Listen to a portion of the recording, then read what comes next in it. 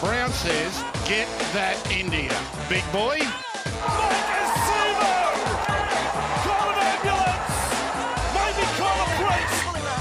Oh, what a shot! What a shot! Campbell Killer!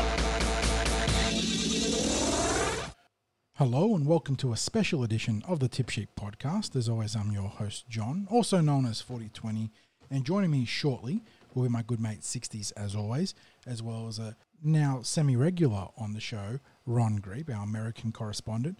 And together we're going to have a little bit of a brains trust, a powwow, something of a survival guide for round zero as Ron details to us how he's approaching his trip to Las Vegas and everything that he's excited about in that big doubleheader happening at Allegiant Stadium. Before the fellas do join the show though, as always, a quick shout out to the sponsors of the Tip Sheet, Big Swing Golf, North Mead, and Star Partners Real Estate, Auburn, Narellan, and Parramatta. The best damn sponsors a Little Rugby League podcast could ever ask for, so much thanks to both of them. And now, let's get into our chat.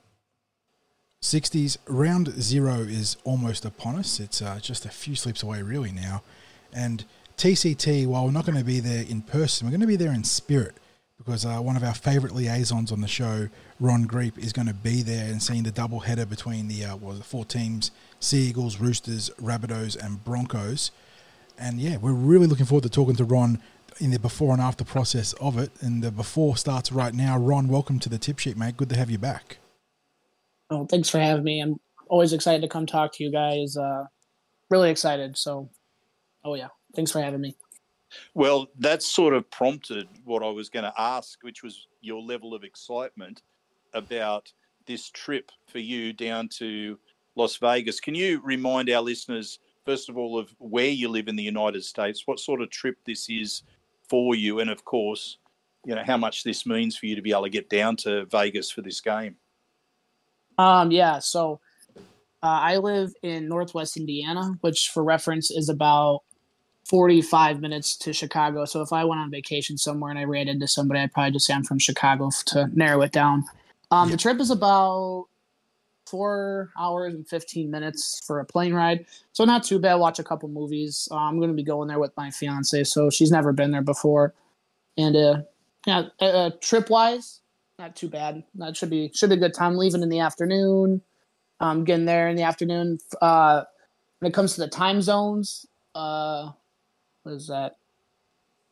I forgot what the time zone is over there. But anyway, they're like two hours behind us, so I'll kind of gain some time on our trip there. So I'm really excited. I've been to Vegas once before with some buddies when I turned 21, and this one's a little bit more strictly business per se. But my fiance's never been there, so we're going to try and do some fun stuff for her, because I don't want to make it all solely on me, because that'd be selfish, of course, and I don't need to get yelled at any more than I already do. So anyway.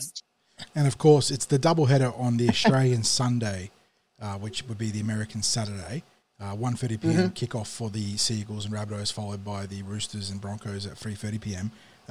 When exactly do you arrive? I know you just talked about gaining time on the trip over, but how early do you get in as opposed to the actual game itself? So I'm going to get there around February. I will be there February 29th, which is a Thursday, and I'll roughly land around 3:15. I'll be staying at the Luxor, and I'll probably be staying there until the 3rd. So kind of just have a chill whatever day that Sunday and get out of there in the afternoon. So let's talk about the lead up to the match, because you've spoken to us about confusion in the United States, especially in the media, between rugby league and rugby union. And to my mind, it still seems to be evident in a lot of the grabs that are done with a little bit of media stuff and that going on at the moment that we get to see here. Do you believe that there's been any level of remedy about this confusion over there, or is it just the same as it was before? To be completely honest with you, no, I don't think there's any distinction made via American fans that are interested or hearing about it. Like you said, you and me, whenever we message, we go back and forth about it, and I have Reddit and Twitter and different things like that. I'll go on the NRL pages, and when I'm reading the comments, it's all, or even Instagram as well. It's all the different stuff about that Australian people talking about how us Yanks don't know the difference. And you know what? Though I can't even lie because it's true. Because like I'm guilty of it myself. I didn't know if I've already said this like a couple times on the pods I've been on. I apologize, but I didn't know myself that there was two different types of rugby. I was watching one of the games with my buddy, and then out of nowhere he asked me if this is league or union. I'm like, it's rugby.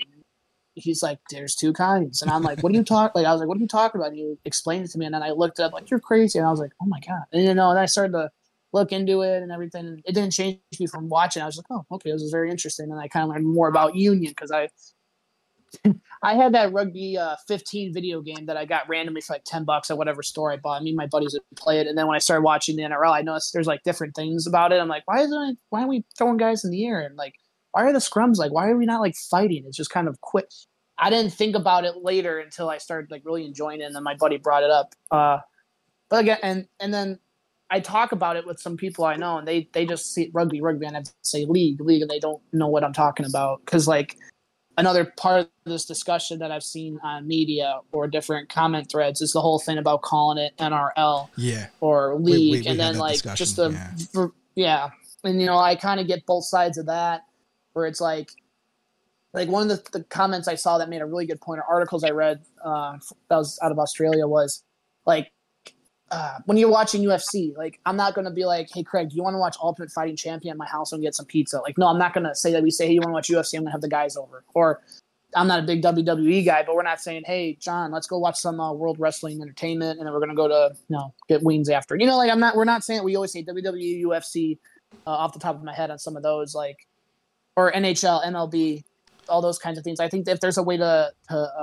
advertise it, like Super League in England, they're not calling, they don't say the words rugby league, but you say Super League. Something like that kind of like draws its attention. Like, certain things like that would be a way to do it.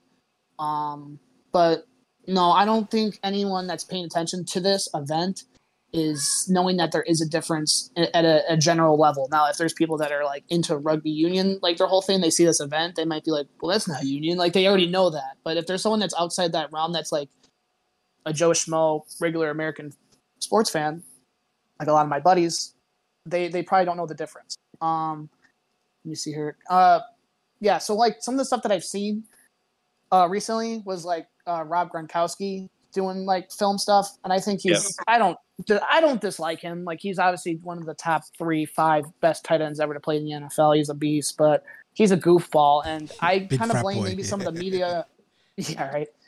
I think some of the people that are in the media via maybe his American people at Fox or the NRL people at Fox that he would be coordinating with, maybe kind of give him some info on it, talk to him about like what it is a little bit, so he can give a general blanket statement about rugby league, or even like address like, this ain't union, this and that on his goofy self, or something like, this is what they do, it's faster, they're hitting, the tackle system, it's like that, whatever it may be, just a little bit better. And I see him talking, and it's like, I saw people say that his videos are cringe from the Aussie perspective, and I kind of felt that way just watching. Like, my God, this guy's so dumb. But anyway, I did see the Russell Crowe video, and I thought that was actually pretty badass, how he broke it down with the music and like his, like you said in one of the previous pods, how his voice is iconic and just like, Gladiator. I thought it was really good. I thought everything about it was awesome. I thought everything about it was great. Broke it down, simple terms. I like how some of the words he used were in conjunction with NFL, and just like, this is a try what we would know as a touchdown in the NFL, but it's not 6 points, it's 4. Stuff like that. How like they don't have downs, they have tackles, but it's 6, and after that, that's why you see him kicking. It's kind of like a punt. Like he said it better than I did, but it was great. So there's things that I've seen like that, and then a couple of the other questions here, I think they're all going to kind of tie in here to this, my answer.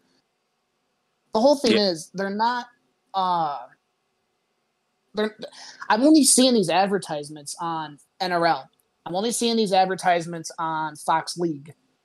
If you want to really promote this and extend the audience, I mean, unlike me, who I followed on Facebook, Instagram, Twitter.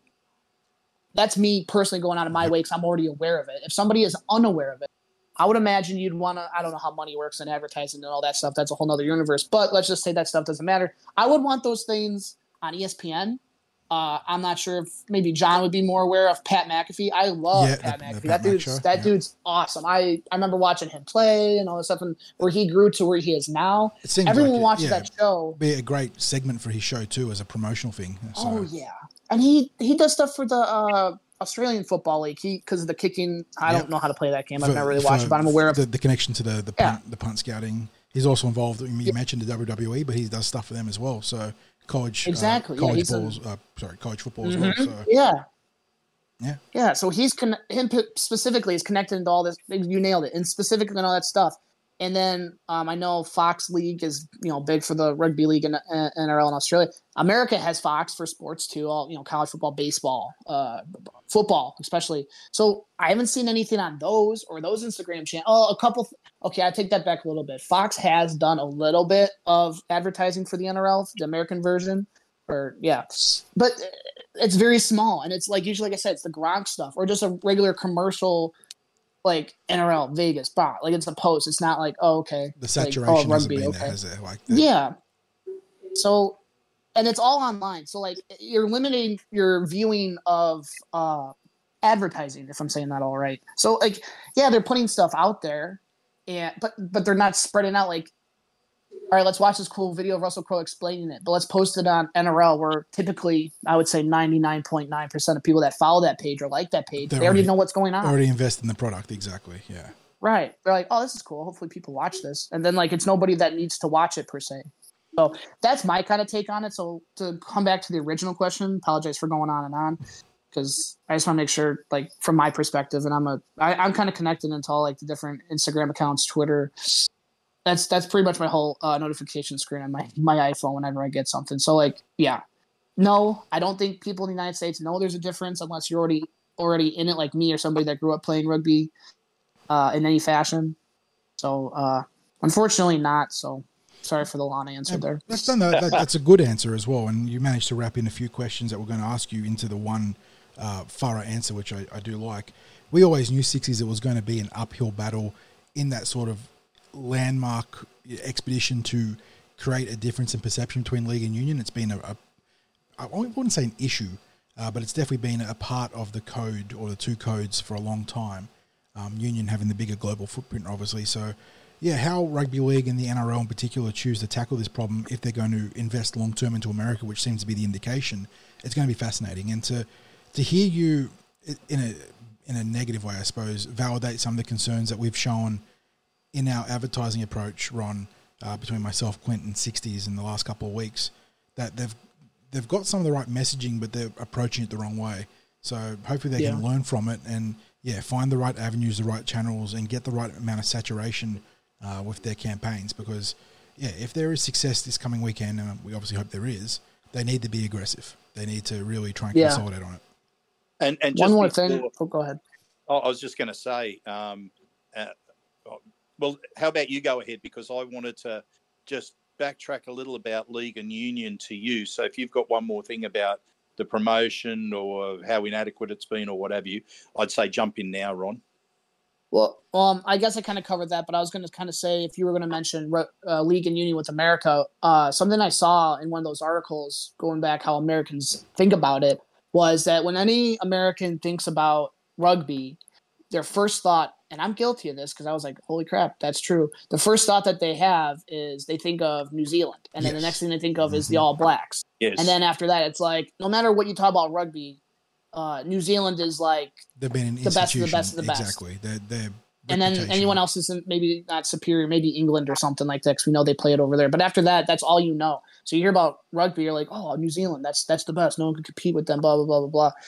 And after that, that's pretty much it. That's pretty much the extent of any. The buddy who brought up the thing to me that I mentioned earlier, he literally has an All Blacks jersey. I think he had a family member travel and he bought one for him. So he knows about. It's very limited knowledge, and it's not so much. I just think there's barely any rugby union information that we see now. When you see rugby, that's what they're talking about whenever it is shown. So there's very little of that. Hence, what I'm saying, that's our first thought. But then you introduce a whole nother variation of this. Now it's just like, wait, there's more than one? I thought is that New Zealand, right? Do they have a team? Like, it's just like, that's what I just want to kind of get into that because that's kind of the first thoughts that most Americans have. And I'm, again, guilty of that. Well, we did see that there was a grab on the news the other night because they're starting to get quite a lot of coverage during the sports segments on the news programs. And it was a street grab with an American down in Vegas, and they asked him, about going to see the rugby league, and he said, they said, "What do you know about it?" And he said, "Oh, the rugby, the All Blacks, they're the greatest, they're the greatest, right?" And it's like, okay, this is, that confusion is as strong as it's ever been, despite the promotion. But I wanted to ask you this one question, which is, now as an American who had a slight familiarity with rugby union, but now has become a lover of rugby league, if you were to speak to a fellow American about rugby league as a product and why it's a better product than rugby union, what would be your main selling points in convincing them to watch rugby league as a different form of rugby? I mean, what drew me in for myself was, as you know, I love the NFL, I love football, very American of me, but I love the NFL. And when I started watching rugby league, I noticed the similarities. So if you're trying to attract someone that is a sports buff, if that's our demographic, or someone that likes football to draw it in because of that popularity, there are similarities. There are, like I said, the tackle count. It's not 4 downs; it's 6 tackles, but you can follow it. You know when they're going to kick. The way they score is very similar. I heard someone told me way back in the 1800s, 1900s, when you scored a touchdown in early NFL days, you had to touch the ball down to the ground. That's why it's called touchdown. Now you just cross the line. Yeah, exactly. You don't have to do. So that's where that came from. So there's things that came from that sport to this sport, but that again, scoring is very similar. You kick it through the goalpost. The point system might be different, but you're tackling, you're hitting. It's physical. You have you don't have 11 guys, but you got 13 guys on the field. 2 halves. The ball is similar. Like, there's things that are like just on the surface level that are very similar, but then you take it a step further, like hitting with no pads. Like, they've drilled that home in all the advertising I've seen. Like, okay, that is awesome, super cool, pretty intense. Like, even Gronk in his stupid videos were like, I would never do that. And then I put myself in his shoes. I'm like, I don't know if I would do that either, other than when you're playing pickup ball with your buddies for Thanksgiving or something. But like, I couldn't imagine going full speed with all that stuff. So that part is very interesting. But just like how hard, like I've told you guys, that's how hard it is to score and some of the crazy things that happen.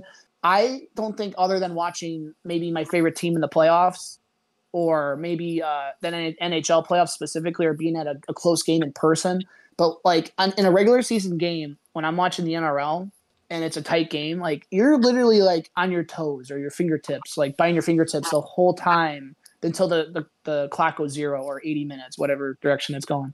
Because anything could happen. Because you might be holding the team that's behind well on defense, you might be holding them, but then like you hold a guy down too long when you tackle him, and now it's a penalty. So then he kicks it out of bounds, and then he's past the 50, and they got a new tackle set, and then by the time they have like their 3rd or 4th tackle, they're within the 20, and it's like, okay, there's like 2 minutes left. Like, what if they scored? Oh wait, when you score, you get the ball back. Like, there's different things that are just made. Oh, and when you kick the field goals, or the conversions, I should say, the aspect of like where the ball is kicked from. It's not just like, all right, you're between the hashes, basically, give or take, right in the middle. Chip shot. No, you got chip shots for the most part. They moved them back, but it doesn't matter. They but did. But like the fact that like they're on these weird angles at times because you score closer to the sideline, it just makes everything so much harder. Because sometimes like I'm sure when you see a guy kick a field goal in the NFL and he misses one, even if it's like 50, 40 yards, you're like, God darn it, you suck. But like when you see these guys miss conversions and it's weird angles, like you're like, darn it. All right, they get the ball back. Let's go. It also helps that it's usually the quarterback equivalent that's kicking the conversions too, so you can't be too mad at them. But yeah, it's it's just an interesting thing, mindset. I don't mean to interrupt you, but you brought up one of the things that has always fascinated myself in Sixties in our discussion, in that rugby league is one of the few codes where after scoring you get the ball back, and that I don't know if it's a good thing. We've discussed the merits of it before, but it is very interesting as to how it lets the game be not scripted in the sense that it's fixed, but how the narrative of the game can play out. So it encourages these big comebacks when you get that first try and then you get the ball back. But in saying that, we now have the new changes to the short kickoffs. So we're going to be interested to see how that impacts the game. Let's get on to the Vegas experience now. And I'm going to ask you about the actual rugby league side of it, and I'll let Sixties talk to you about the more old school Vegas side of things. But there are NRL events scheduled in the days preceding the actual game day itself on the Saturday for you. Do you have any plans to catch up for those and see what the code's got to offer in that regard? Yeah. Craig, I hope I answered your question there, but I'm going to answer you, John. I just want to make sure I conclude with that. I would just say lean it towards being an NFL fan and just like show the similarities and then show how the game is so much harder and different and what makes those differences so much cool, awesome, cooler, more difficult. Because I think the level of difficulty, but also how simple it is what drew me in. So that's what I would do. Yes, John, there are these other experiences going on these different days. Like I said, I will be coming in on the 29th, and I have the schedule pulled up here that the NRL did the itinerary. So let's see. I'm going to be coming in around like 3 o'clock, probably getting out of the airport around 4, getting into the hotel, roughly probably being situated at like 5. It looks like they're having a fan fest on Fremont Street, which some people know as Old Vegas. I believe that's where the strip was way back in the day before it blew up to what it is now. And there's a lot of fun stuff to do there. That starts at 6 p.m. What I believe it is, from what I saw, it's like kind of like an introduction to of the players. I'm sure like they'll have a stage of some sort, I'd imagine, and it would be like, here's the Rabbitohs and your the Sea Eagles, and maybe a guy or two would talk and they'll be on stage. I'm sure it's something to that effect, and maybe there's things to do around the vicinity there that are from the NRL. That one's going to be a maybe if we're going to go, because on the 29th and the 1st, we have dinner plans booked for 2 different restaurants in the evening because of how tight it is over there and scheduling the reservations. So my dinner, I think, is at like 8 p.m., I believe. So that's going to be kind of tough to kind of time it in and then go back. And then we're going to be Ubering around if it's a little bit too far for walking distance, because a lot of stuff is walking distance, but not everything. So I would lean maybe not going to the Fan Fest on that Thursday just because of timing.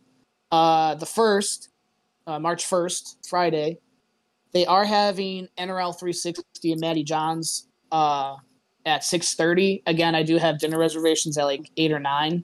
This one seems more likely because on the app that I use to watch the NRL, they also offer a bunch of your guys' sports shows, like I just said, 360, Matty Johns. I don't typically watch the Matty Johns thing. I'm sure it's entertaining. I don't have any negative things to say about it. I know he's super popular. They're not as good as Ernie Johnson and the TNT crew, but they go okay. I'm not a big NBA guy, and Chuck, he says some stupid stuff. Chuck I'm not says some crazy I like when stuff. Shaq just shuts him up. Like whenever I see that clip, I'm like, that's right. And then he always brings up he's never won a championship, and I wasn't alive in the early '90s and whatnot, but I'm sure. Yeah, it's anyway. I know he's popular. I like seeing Gordon Tallis on that, and then I love Gordon Tallis on 360 when all the Kent stuff went on. But I saw that Kent is back. I'd like to see him and Stephen A. Smith have a debate. That'd be really funny. But you have to find somewhere where it's common knowledge, because then they'd just be looking at each other like, just stupid or something. Just I don't know. But I put that on Facebook in the Eagles group that I'm on. I put like a pick stitch of both their faces, like Stephen A. and Paul Kent, and I'm like, I'd like to see this match. And I got like 2 likes. I'm like, all right, I thought I'd get like maybe 100 likes on this. I thought I'd have a bunch of comments. Apparently no one knows who Stephen A. Smith is. All right, that's fine. But I would like to go to NL 360 because that is a show I watch religiously during the season. Drop my kids off, get my coffee ready. And every episode's already recorded. So like I just pop it on and watch. I think it's about an hour and a half long. So I enjoy that. But it does say 360 and Matty Johns. So I hope that 360 is like around the 6:30 start time, so that way I can at least watch some of it and dip out, because I don't need to sit there the whole time. Again, I have my fiance with me, and other than being at the game, all this other stuff, she's going to be like, "What's going on? Who's this guy? What are they doing?" I don't want to talk crap about her, but I also get her mindset in it too. So I want to accommodate her as much as I can. Of course. But that's why we're going here. I kind of want to see some of the stuff that I've never seen before, and I really like this TV show, so I'd like to see it in person, even if I'm there for a half hour. Just like take a picture. Maybe I can take a selfie with them talking in the background. Mm-hmm. I don't know exactly how it's set up. If it's kind of like a walk-up thing that you see sometimes before like sporting events, they'll have like, you know, the pregame show. I don't know if it's going to be something like that, but it does say it's at the Resorts World southeast corner of Complex, Las Vegas Boulevard. I don't know what that means, if it's inside or outside walk up. I know it's free, but I'd like to go to that. So that's something I'm planning on going to hopefully. And then obviously it's game day, March 2nd. There is a pregame fan zone at 3:30 to 6 p.m. Outside the stadium in the parking lot. Probably stuff around the stadium after that. So the gates open around 4:30. I am an advocate of being early. I've always been that way. I remember going to a White Sox game late, and I remember walking from the parking lot and hearing like the White Sox bat and the announcement or the loudspeaker going off saying who's up to bat. I'm getting so mad. Like, I hate being late. I've always been like that. So plus being an event that I'm traveling to, paid for airfare, hotel, the tickets itself, like this is something I don't want to be late to. So the gates open at 4:30. I'll probably be there at 4, see what it's all about, check out the inside, find our seats, get some food, eat early because there's no stoppages. Well, there is in rugby league, but there's not like a TV timeout. Only time I'd want to get up is halftime. There's no innings. So I want to eat before, so I'm just locked in. Maybe I'll get a water and just leave, you know. That's how I am. So I want to get there early, check out this fan zone, so there's fun stuff to do around. Yeah, so that's kind of where I'm living at here with these events. Probably not a whole lot the 29th. We'll see what happens. I want to go down off 360, and I'll get to the stadium early, check out this fan zone, and obviously the game. So apart from all of that, you're going to do the usual Vegas thing? You're going to the casino or doing any other touristy things? I'm not a big gambler. I stink, but I still don't know how to play Texas Hold'em. Whenever I play with my buddies, I think I have something and then I don't, or I win by accident and then I don't have any of my $20 I put in. I just sit and watch everybody. But yeah, no, like Vegas, you can go into all the casinos. Like I'm staying at the Luxor. So if I wanted to, I can literally walk down the strip, go into Caesar's Palace, MGM, the Harrah's, Paris, New York. Like you would just leisurely walk into all these places and gamble and stuff. Like I said, I'm not a big gambler, so I have one of my other best friends who lives out of state. I'm thinking about going to all the casinos and giving the casino person, I forgot what they call. Anyway, I'd go in there and just give him $1 so I can get a chip and collect all the chips and send it to him. I don't think my fiance gives a hoot about gambling, so we won't be doing that particular scene. But yeah, no, we're going to walk around the strip. I mentioned that we're going out to eat at some nice restaurants. One that's in Caesar's Palace. There's a big Ferris wheel, if you guys are aware of it, called the High Roller, I believe. And we're Vegas is at, it's in Nevada, but it's like surrounded by desert. It's like you see the mountains in the background, desert, and then the highway, and then Vegas. So like it's a huge Ferris wheel, and you're in like this big, like, what would I call it? Like a clear ball is where you're at, where you can sit down, stand up. You probably fit like 20 people in it, each thing on the Ferris wheel, and you just see the landscape, the scene. Like I'm you know, the nightlife, if you're there at night, how all the lights stick out, how beautiful that part of the country is. And I want to try and do that. I do that with my buddies during the daytime, and we're thinking about maybe doing it at night after dinner so we can get that kind of view of it. And we have a lot of open time slots too, because like she's never been there. I've been there before, but I don't try to accommodate different stuff, but not be too crazy. So there's a lot of things to just do on the fly. Walk the strip, see all the different people dressed up in the goofy costumes. There's, like I keep saying, there's hella restaurants. I want to go to In-N-Out Burger because that's usually a West Coast restaurant that they don't have out by me. So probably have that before I go home, just to get an animal style burger or whatever it's called. And then I'll be like, this is overrated. At least I had it though. That's how it always goes, isn't it? You mentioned going to a White Sox game. For those that are listening, that's baseball. And given Chicago, I imagine you got Bulls, Bears, and is it the Blackhawks for NHL? Yep, Blackhawks. Yeah, so you've been to games across the board there? Yeah, I've been to I've been to everything. Everything so you just mentioned. Yep. You've got a pretty good vertical slice there of what it is to go to an American sports event there. So you're going to be a great sounding board for us in terms of what probably the local expectation will be for the NRL in Allegiant Stadium. And I know, at least with the NFL, there's a certain amount of pageantry compared to what the rugby league product has to offer. But what are you hoping to see from the NRL in terms of their match day presentations? I mean, I don't have like super big expectations, and I'm not going to be super critical on it, to be honest, because it's so new to me that, to be honest, and don't want to be cliche, but I'm just going to be thankful to be there and seeing all this new stuff for the first time. And it's going to make me really happy. But like, yeah, I mean, things that I would kind of want to see, or I'm looking forward to, seeing all different merch that'll probably be outside and inside, all the different things maybe I can't get out here, or just like I mentioned earlier with the Fan Fest, just seeing stuff outside the stadium, like things to do. Like you want to draw attention to this event, even it's unlikely, but let's say there's people like walking around the strip and they see this big event, like, when they got this going, oh, this is what's going on. Oh, look, we can do this over here. Maybe then you get people spending money outside that aren't even going to go. So now you're making more revenue on those types of things. And I could totally see it. Or even draw an interest in, maybe if someone's got spare money or whatever, it's like, yeah, I'll go. I'll sit in the nosebleeds. This should be cool. Stuff like that to draw attention, which wouldn't surprise me. And maybe this is just throwing something out there. Like, since the teams are from Australia, maybe around the concourse or inside the stadium, they have Australian themes of whatever, food or stuff from each team's state or town, and just like stuff to like draw more like interest in like where these teams are from, what do they mean a little bit more. What else I got here? I thought maybe, this might be wild. I think I'd be wrong to expect this, because that's just setting the bar entirely way too high. But like, what if like Russell Crowe comes down from like the stadium, like the top of the stadium or something, and then like after the game or the first half, he just yells, "Are you not entertained?" or something crazy. That is a good shout. I like like that. Yeah, get him on one of the balconies doing the thumbs up, thumbs down. There you go. Style too.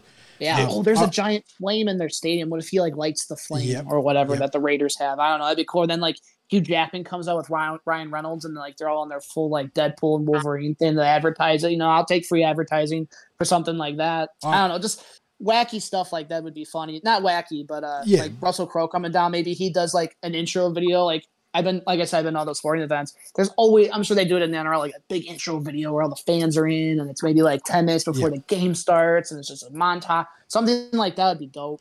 I am very keen to see what the NRL does here, Ron, because to put it in perspective, if you're talking about a Parramatta home game 60s, outside the stadium, and Bankwest it's a small scale compared to most American venues hosting about 30,000, but it's a tremendous viewing stadium. You're right on the action. But outside they offer, for the young crowd, the families, like there's some face painting and passing challenges and whatnot, and there's some food, stalls and trucks and whatnot. It's nothing outrageous. In terms of our actual game day pageantry, we don't do the anthem before the game unless it's an international or representative game. Okay, I didn't know that. Yeah, so as opposed to the NFL, where you always have the anthem, and I know that also caused some issues going back a few years with Colin Kaepernick and the whole dispute there. But we don't do the anthem. We sometimes have some goofy halftime antics, like some skills challenges for the crowd to win a prize, and that's about it. Most of the pre-game stuff is done for the broadcast, so it'd be interesting to see if they mix it up here and take some, like if it in the same sort of parallel to you with the superstars there, Crow and Jackman and whatnot. I think there is definitely a chance for not just spectacle, but just legitimately creating a fun environment there. So hopefully they do lean into that. Well, surely they have to, because we're talking about attracting a new audience, an audience that's used to a certain amount of pageantry. So you can't see them, providing something where the expectation at normal events might be 100 miles an hour, and the match day presentation is like 5 miles an hour in terms of the presentation.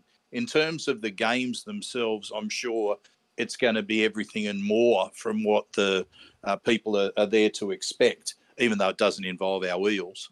But in terms of the pageantry around the day, I think it's going to have to be well above and beyond, say, the standard fare that we might get at a normal round game and be closer to maybe what we expect on a grand final day, for example, where there is some halftime entertainment or pre-game show as well. Yeah, like pre-game stuff.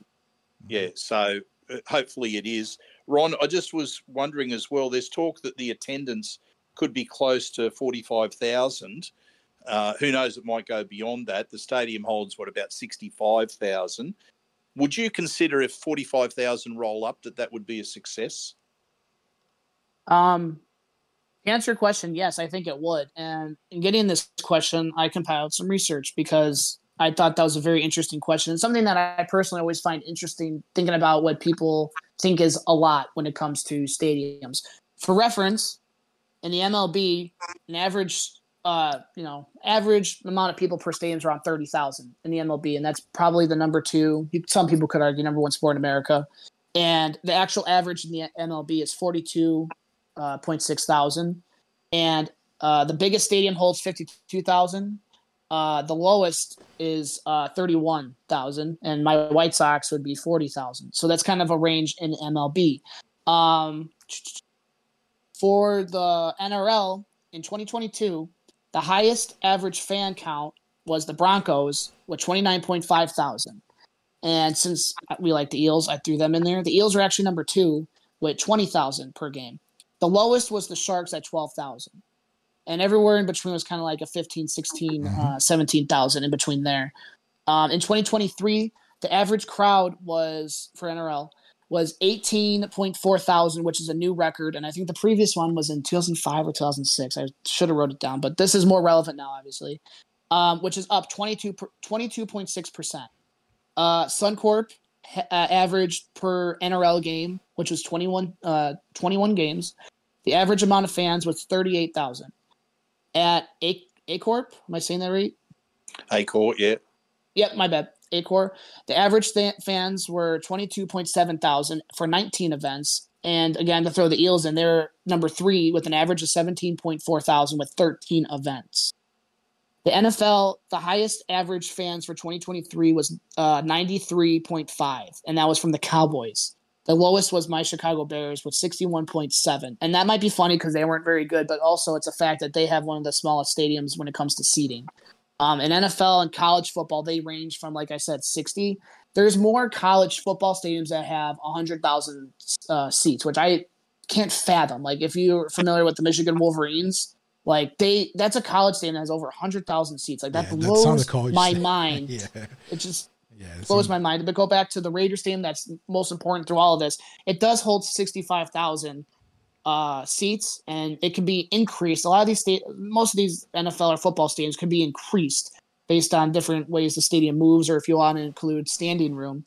It can be increased to 72,000. So with all that information, to answer your question of 45,000 fans, and then the typical 15 to 30-ish for a regular NRL season game, yeah, I think that's going to be great. I think with all that information, I think 45,000 would be great. You don't need to fill this NFL stadium with 45,000. That's going to be a lot of people, and I think it's going to more than motivate, this atmosphere to be awesome. And they're the two things I think is 45K. A, looks good on TV if you get them not packed up to the nosebleeds, but in the actual lower bowl itself. And B, like you said, creates the atmosphere, just the noise that you want to hear from a big doubleheader. So I think that is a good benchmark. If you can leave that as your opening benchmark, I think that's a nice place to look to build on in the future. Mm-hmm. Now, that's going to be great. 60s, I'm going to ask this question, but I'm hoping you chime in because you've always articulated some great points in regards to this particular matter. But you are attending your first live NRL game, obviously, and it's obviously games. It's a doubleheader. But what are you expecting to notice more at the stadium compared to the broadcast experience? Because I tell you, there are some things that really stand out, and I'm actually keen to see what you're looking for. We mentioned it. Well, obviously I'm super excited. So again, cliche, I'm just more thankful to be there. Like, even if it's not what I'm expecting, I'm sure it's going to be like, that was awesome. That was great. We talked about it before on the last time I was on, is we talked about like the shapes of, when the play is, progressing. Cause I mentioned that it's a small gripe, but I hate when when a guy's tackled and they're about to play the ball and they zoom in on the guy who's tackled Yeah, and the dummy they half. love the smash I cut. wish. Yep. Yep. Oh man, it kind of bugs me to a degree because I wish like, all right, the dude's tackled. You don't got to zoom in on him. Exactly. Just pan out, What's and the then let's team see doing? like the 4 or 5 guys to the guys left or right, and like whatever happens. Because sometimes they'll catch the ball, and then like you hear the crowd, and then they have to zoom out, and the guy's already passed everybody. Not a big deal, but I'll get to see that in person. Where like I'll see the guy tackle, then maybe I'll put my eyes to the left or right, see how guys are moving around or positioning themselves, and like I find that so interesting in sports. Like it's not just like my fiance. She's just watching. If she was to watch, she doesn't really care for sports in the grand scheme of it. So she would just see guys running into each other. And, oh, this is cool. Oh, they scored. Yeah, there's just so much more to it than that when it comes to baseball, football, and the NRL. And I love that aspect of it. It's a lot of it's a mind game, and like, what would you do? And like every person's responsibility. So seeing the shapes on offense and defense, or attack and defense, is what I'm looking forward to. Being a kind of a goofball when it comes to that stuff. And I guess harking back to Russell Crowe's promo, he talks about how tactics are done on, basically on the fly. That's because of being non-stop. So really what you're going to get to see is as the play evolves in a set and you start to see how the defence have set themselves out, you can see the shapes that the attacking team have, or you can see whether they've noticed that maybe the defence haven't numbered up too well on one side of the ruck. Mm-hmm. Yeah. And it's like, and then you'll start to complain because the pass from the dummy half has gone the wrong way. Like either the dummy half hasn't noted where the opportunities are, or the first receiver hasn't called, like the half or 5'8", hasn't called for the ball on the right side, or the dummy half's ignored a call and gone the other way. And so you'll get all those frustrations where you're like, what are they doing? What are they doing? They're right short, there. or they're barely got back on side. They're gassed. You can see them being gassed. Like they're struggling to get back, and you'll get to see like the hand, whether there's hands on the hips or the body language. The body language. So yes, and sorry to interrupt, but that's really what you're going to get to see from that aspect. Sorry, continue. So I was going to say, tangential to what we're talking about in terms of being able to see differences in the game as a broadcast versus a live in-person experience. Do you know where your tickets are actually in relation to the field, like center line, 20 meter? Yeah. Well, let me see if I can pull it up. Because that actually does change how you can perceive the game as well. It's one of those things where watching it behind the post, while it's not considered the optimal viewing experience, you can see things developing before other people in the field because of the way the gaps show themselves versus being the sort of ideal centerline seat. Yeah, I don't want to log into my Ticketmaster. I'm not signed in apparently, so I'm not going to go into it. But I do know it's roughly in the middle, so probably between the 40s and 50s on whichever side. Fantastic viewing angle for and it's not the 100 level, and it's not the 300 level. So up top, it's kind of in the middle. And I think we have like the first or second row in that vicinity. That sounds almost analogous to where we sit for the Parramatta home game 60s. Yep. So it's like the ideal. And I'll take pictures and everything. It's like the ideal, like watching the game from TV, but in the stadium sort of angle. So you'll get to hear all the violent collisions and see stuff unfolding, but they're in person, so it'd be awesome. Yeah, probably the only thing that you'll miss that will be harder to get, I think, in the stadium, and it depends on the noise. But when you're at a smaller ground that we are when we're watching New South Wales Cup or Flag or junior reps, when you're there, you get to hear the calls that are going on out there. When the players are calling for a penalty for an offside, when the first receiver's calling for the ball, you can sometimes hear some yelling from the bench, all that sort of stuff.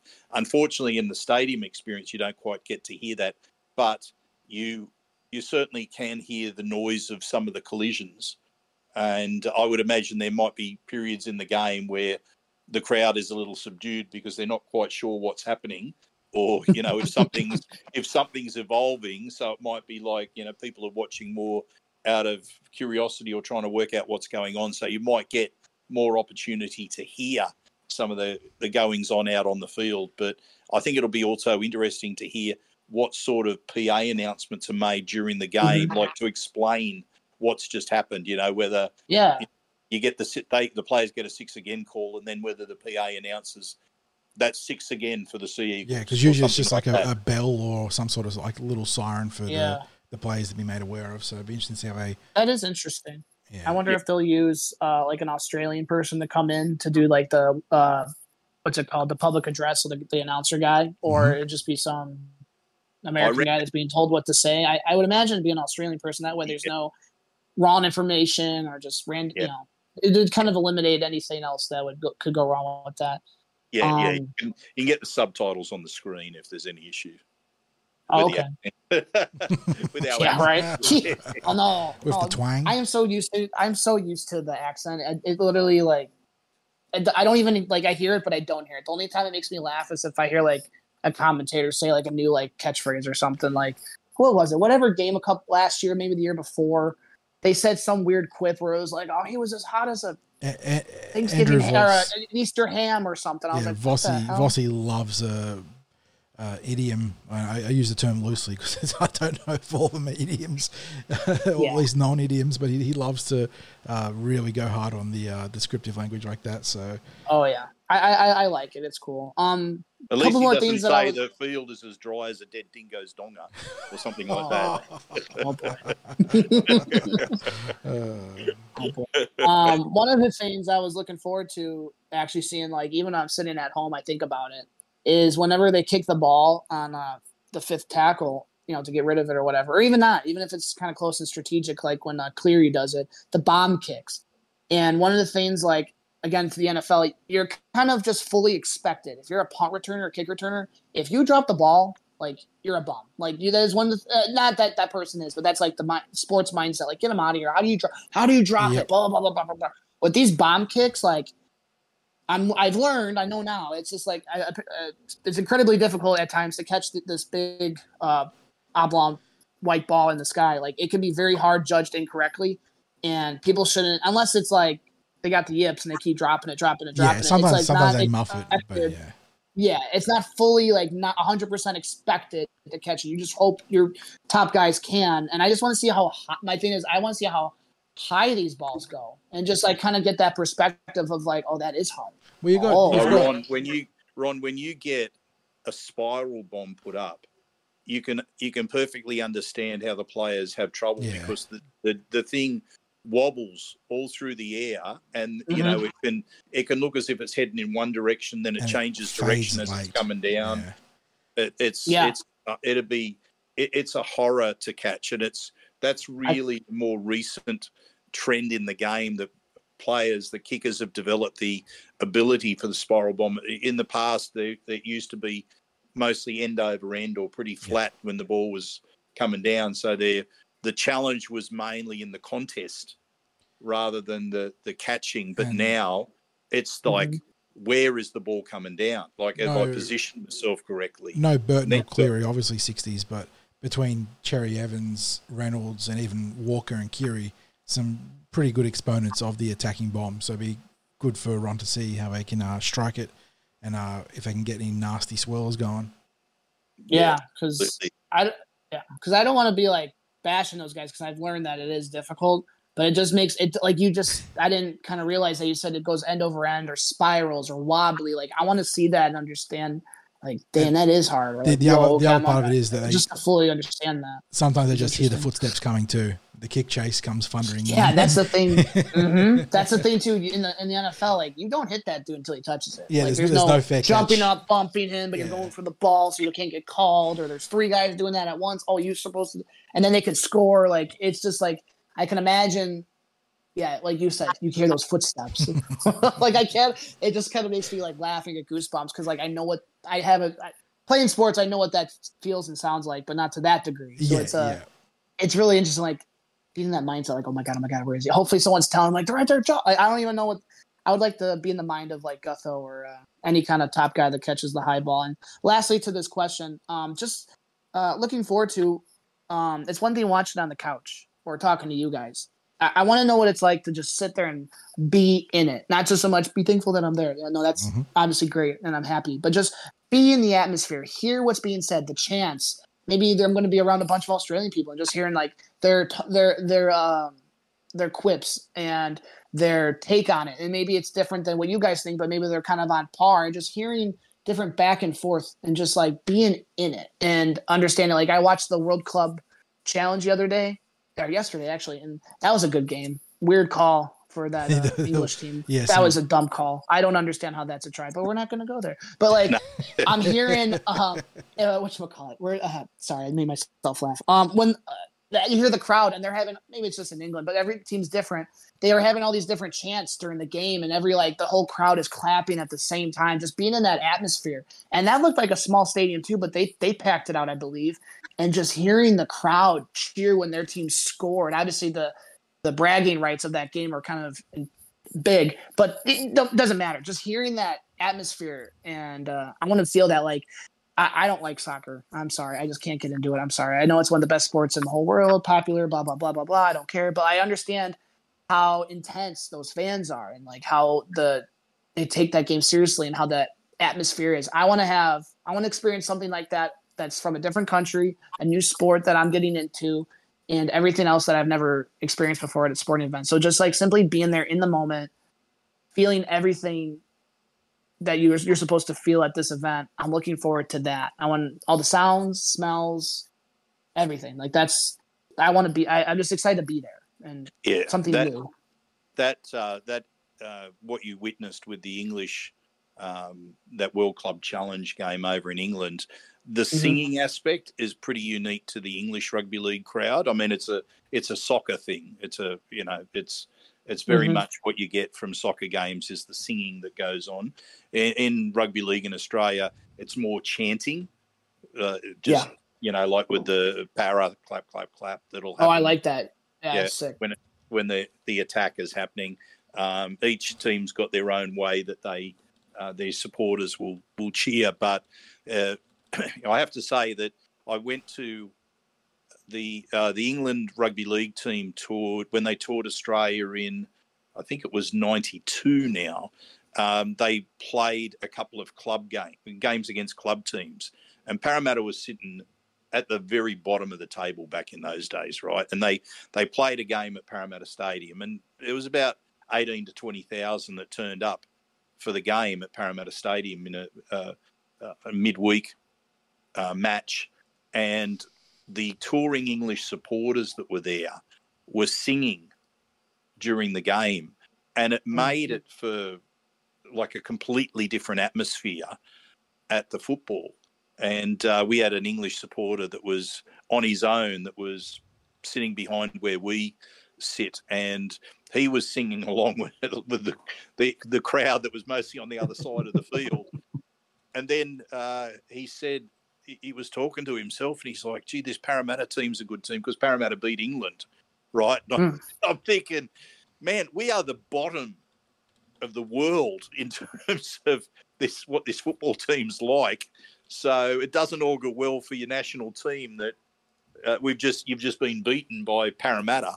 But it was a different experience in terms of what the crowd was like. I really, really enjoyed that particular night. But look, I think it might be interesting if you during the games that there's people wondering what's going on, and you in your American accent answering for them. Oh, I've thought about that and explaining. I've thought about that. So that will be quite the experience. So I'd be interested too. I think if you can post up, like if you're talking to American fans there that are there for their first experience and didn't know much, and you just grab a few words with them, that'd be great to see. We're gonna, as you said, you're gonna be taking plenty of photos. We'd love to be able to share the photos on TCT. But now let's just get to the nitty gritty of it. It's time for your tips on the games, mate. Let's go. Let's do it. You want me to start on this, or you guys want to? No. You give us your tip, and then we'll just quickly give a quick reply, and then you can go into the next game. So starting with Sea Eagles and Rabbitohs, obviously. All right, Sea Eagles and Rabbitohs. I mean, it's a new year. All these teams are revamped and everything, so it's like kind of hard to see what's going to happen, obviously. But you know what? Seagulls, they just have a lot of things going on with them. Like, I don't know if they're going to be as good as they might think they are or where people might think. You got Turbo coming back from another injury. My first year watching was 2021, and I thought this dude was amazing. I thought this was the best rugby league player that has ever lived. Because how crazy good he was. He was certainly in that conversation. He was unstoppable that year. It was insane. It was so crazy. And that's like kind of what led to like me loving it. Because I'm like, nobody in America is knowing what this dude is doing and how that has since gone the last couple of years, unfortunately. So you got that return. Hopefully he can be what he can be this year and this round one. Daly Cherry Evans, he's getting older. Is this going to be his last year? I don't know what his current contract thing is right now. So his age, is there going to be decline? Is he going to be as dominant as he's been for longer than I've even known about him? No, Schuster's playing. I think he's going into the forwards, but he's not even playing. They got Luke Brooks, who is going to be a plus. He had a bad run, or not bad run, but just all the inconsistencies and weird drama that was with the Tigers. So I think him and DCE is a good combo. He's just going to be able to do his thing without any pressure because he's not going to be the number one star per se. And then Olakawatu, hopefully I said that correctly. That's a pretty good one, yeah. Oh, let's go. He is probably, if I had to make like outside the Eels, he's within my top 5 favorite people to watch because that dude's a dog. He's a beast. He's got his whole last name on his leg as a tattoo. That's pretty cool. I don't really want to do that. Mine's lame. But dude, that guy's a beast. That guy's awesome. So that's my my thing on the Sea Eagles. I'm gonna tip the Rabbitohs though to win. Dude, where they have my little notes here? You got Latrell Mitchell, who's a dog. He's coming back. They have, not the best halves pairing, but Cody Walker. He like just on appearance. No offense to him, but you don't think this guy's gonna ball out this and that. But then when you watch him play, he's doing everything: scoring, passing, kick. Like he can just do everything. That dude's. I really like watching him because like I like the things that like you don't expect to happen from people and stuff like that. Just for our listeners, just to chime in here, Ron. When he describes Latrell as a dog, that's a positive, not a negative. That's probably a difference in cultural nomenclature there. Yeah. So like DAWG. Yeah, exactly. He's got that dog in him in that sort of light, rather than he's a dog, because sometimes in Australia you can use that as a negative. So yeah, he's gassing up Latrell, not. No, that guy's a beast. Yeah, exactly. That's exactly tangential to it. He's a beast. Yeah. I watch a lot of, as if hopefully other people watch as much Pat McAfee as I do, because whenever a dude's a stud, they go dog. Like that's. Yeah. Yeah, so that's what I meant. He's a beast. No negatives.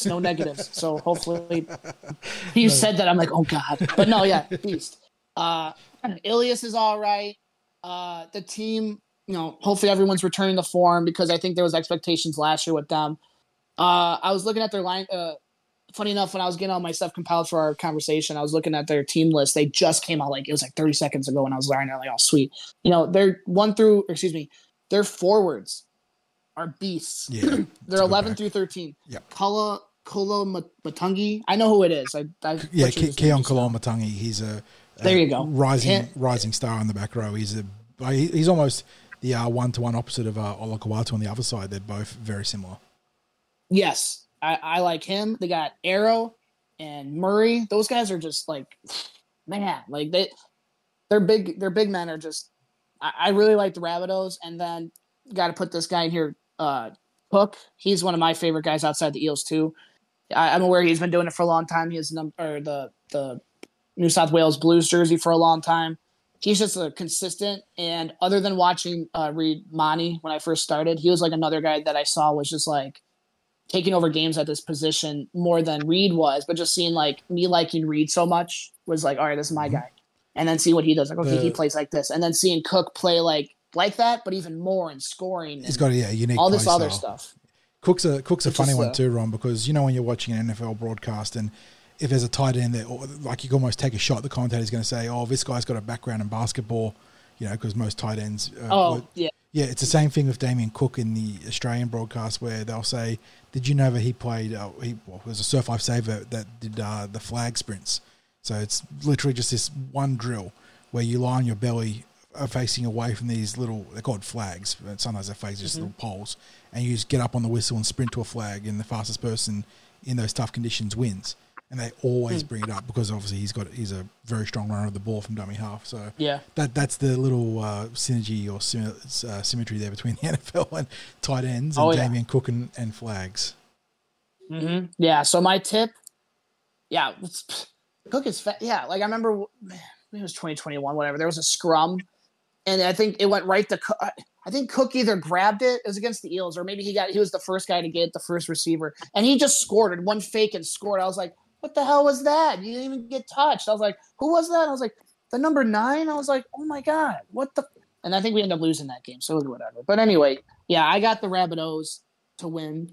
By the way, speaking of Rabbitohs and Seagulls, did you see Saab interview at whatever TV station that was? And they're like, what's a Rabbitoh? What creature is that? And he's like, it's a rabbit. They're all rabbits. And then, like, I think they made him question himself. Like, wait, what is that?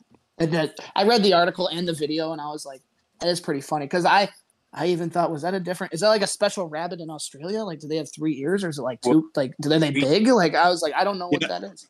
Do you know what it actually is? I read the article, and I think it's just a rabbit. But I think back in the day, like something. No, maybe okay. Go ahead. I read something. Yeah, no, it was the people that sell the rabbit were called rabbitohs. Yeah. Oh, okay. So back in like over 100 years ago, there were the rabbit sellers, because rabbit was a cheap form of meat, and the people who would sell rabbits would be called rabbitohs, and obviously there was a few of them in that area, and it ended up being that they adopted that. But then of course you're not going to have a bloke standing there as you're selling rabbits as your mascot. You're going to have the little beast itself. So that's funny. There's all sorts of different reasons why the teams got their names, from things in deliberate marketing selections to having connections with something from the area, which they obviously did. And they're one of the clubs that no longer exists, because clubs change their names. Like Canterbury used to simply be known as, like the Canterbury Bulldogs were the Berries, right? Because it was just a play on the end of their names. Canterbury's, yeah. And so the Gold Coast have gone for about 6 iterations, and they're currently the Titans. Yeah, and Parramatta didn't have any sort of mascot as such for a while, and it was really in the 60s that they became the Eels, when it was suggested that the Aboriginal name of Parramatta, which is actually Parramatta, was referencing where the place in the river where the eels are, and that was then adopted. But then you've got ones that are more modern teams, and they have adopted names that are better for marketing. Newtown was one of the first to do it when they existed, because they were originally known as the Blue Bags, because their jerseys were just a big baggy nutty blue jersey. So they were called the Blue Bags. And then in the 70s, it was thought, well, that's not really going to market them in any way. So they were changed to the Jets, which was a modern football-sounding team. But if you ever went out to Newtown's home ground, you'd see the low-flying jets that fly over it, because it's not that far from the airport. You would get. So it was actually quite an appropriate name for them to receive. I mean, the Tigers could literally be called the Jets when you ever go to Leichhardt Oval.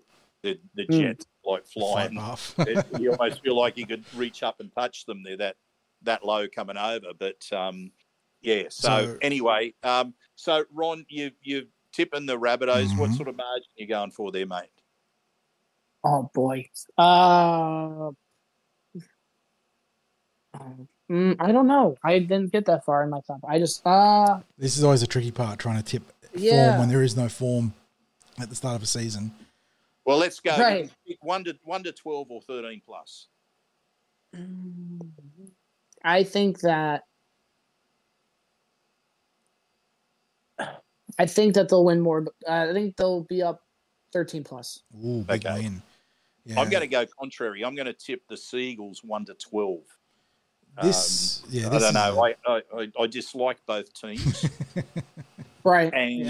And I've always disliked the Seagulls more, but I don't know. I don't rate South. I know they've got X factors. They got great players. There's something about them that when they didn't make the finals last year, I didn't think they'd make the finals. I think they may not make the finals this year, and I think Manly will. So I'm going to go for Manly. 40, yours? If the Bowie sessions have gotten Tommy Tebojevic right, then I saw that. And I'm not going to knock it because sometimes it's the weird stuff like that. Weird, but there's nothing wrong with ballet. But as a I got you. Yeah, as a regular league footballer, it comes across as weird in that the dual purpose thing. But if he is right, then unfortunately you can't count Manly out in any given game. He is the very definition of X factor, and I think this could be a statement game for him after a lot of turmoil in regards to his availability and health. So yeah, I think Manly, and you went narrow 60s, and I think that's probably the reality is Manly maybe narrowly, but I think this will be a fun game.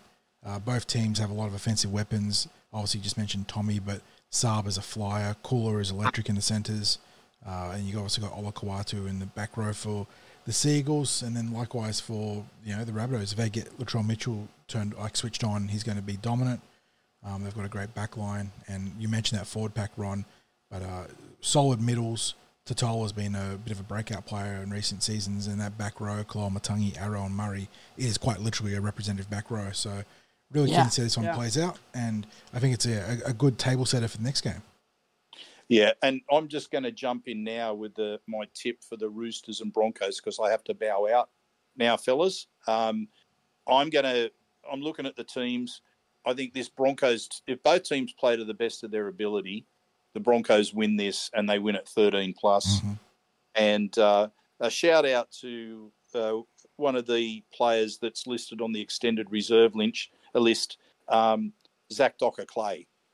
He was a student at the school that I taught at many, many years ago. He was in the Parramatta system for a while.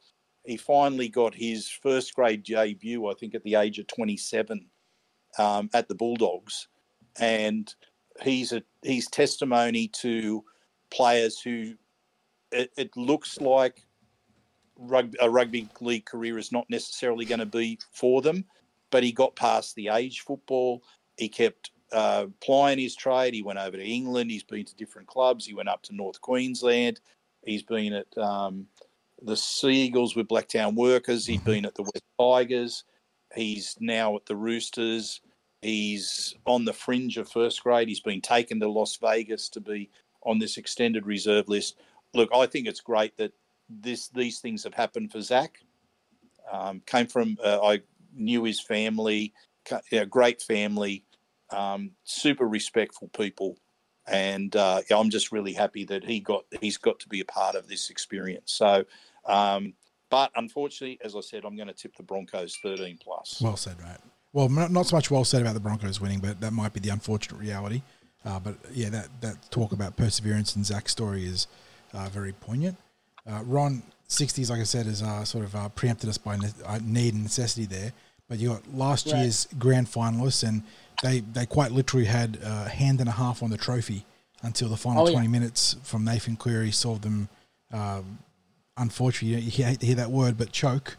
And they're taking on one of the perennial powerhouses in the Roosters who, I don't know who you'd say they're analogous to. I think Melbourne are probably were the New England Patriots of the NRL.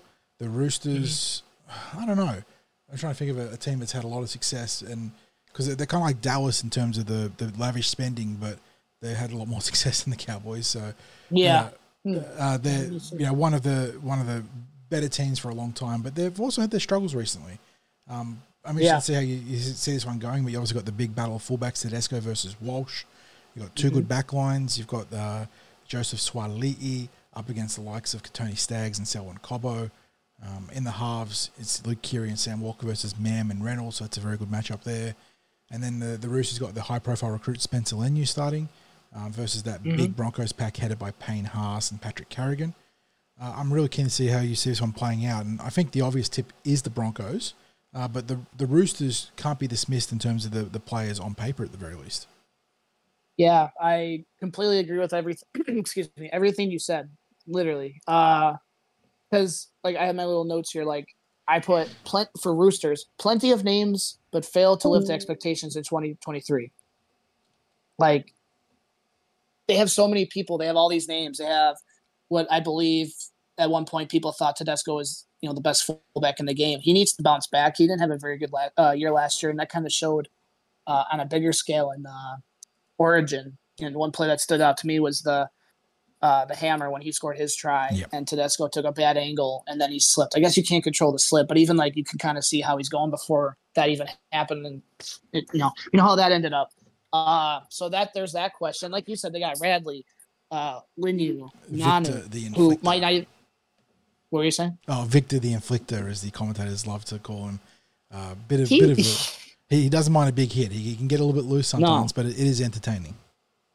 Yeah, for sure. And he like on the field, like his demeanor, like he doesn't seem like a troublemaker, but then like he ends up getting in all these things, which I find funny in regards to like that. Yep. But they got Manu, Kiri, Walker, and Brandon Smith, along with everyone else. Like Manu's regarded as, I've heard you talk highly of him about like one of the best young players in the game that could be super awesome, but he might not even be there next year. So maybe he balls out this year. Yep. Could be the swan song season. Yeah, which is crazy. And they don't have Dom Young. Unfortunate that he got hurt in a trial game. Correct. But I was looking forward to watching him just because of how crazy good he is, and he can't even play, and that must suck because, well, obviously not to play, but just for this experience to not even going to Vegas, but I keep repeating myself, but like just to go and not be able to participate must stink, and he's too good of a talent. That's the thing. Like even when it's like the Eels, like so and so's out, we have a chance to win. It's like that's good, I guess, in that sense. But like you want to have your team play the best people, and like even for a viewing experience, I want to see the best people. My buddy recently in South Carolina, he went to see the Hornets, who aren't very good, but in that instance, he goes to see like the other team, and he went to go see the Spurs and that new dude Wemby or whatever was like 7 foot, 100. Yeah, the French freak. He ended up sitting out for general like soreness or just an off day. He's like, well, I spent these tickets with my grandpa, and now I can't even watch this dude. Whatever, This is an injury. It's different, but I think it applies. Like you want to see the same, the best guys play. And my last little note here, Swali'i, like I remember before the season started on 360, they would not shut up about him and rugby. And is he leaving? Is he good? Is he worth the money? Should he poach players? And this guy, his expectations. And he was really good last year, on and on and on and on and on.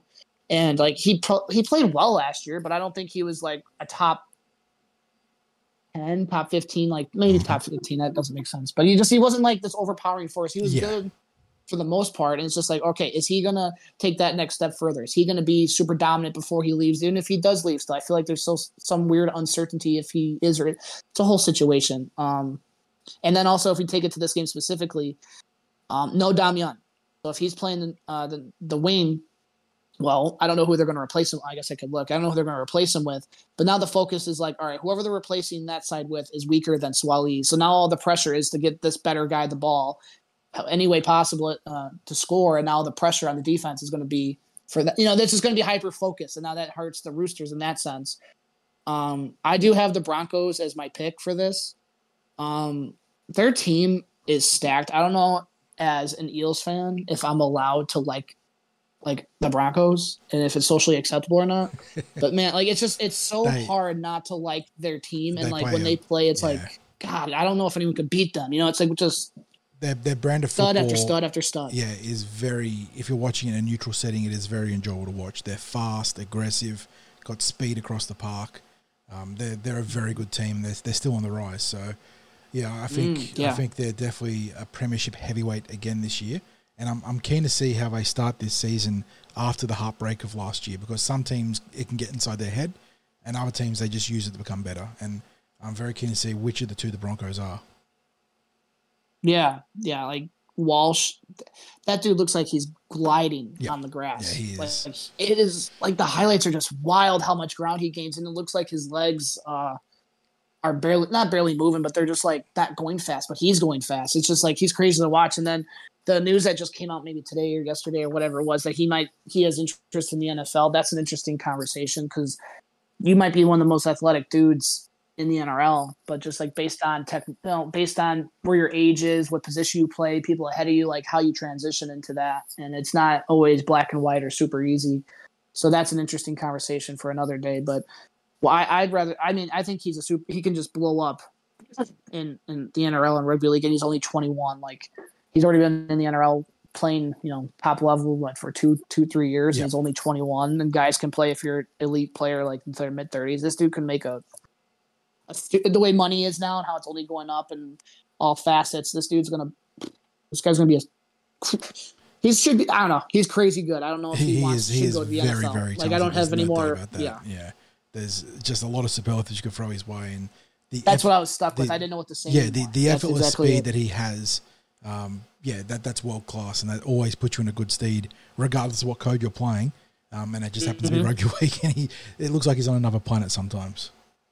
Oh yeah, that's another thing about him in the NFL and Walsh. I hate to just keep bringing up Pat McAfee. Hopefully, maybe more people watch him out there by you, but he was in that clip with Tom Brady when Tom Brady visited them in their facility or whatever, and they're talking about Tom Brady on the show. And we have this clip of this rugby player.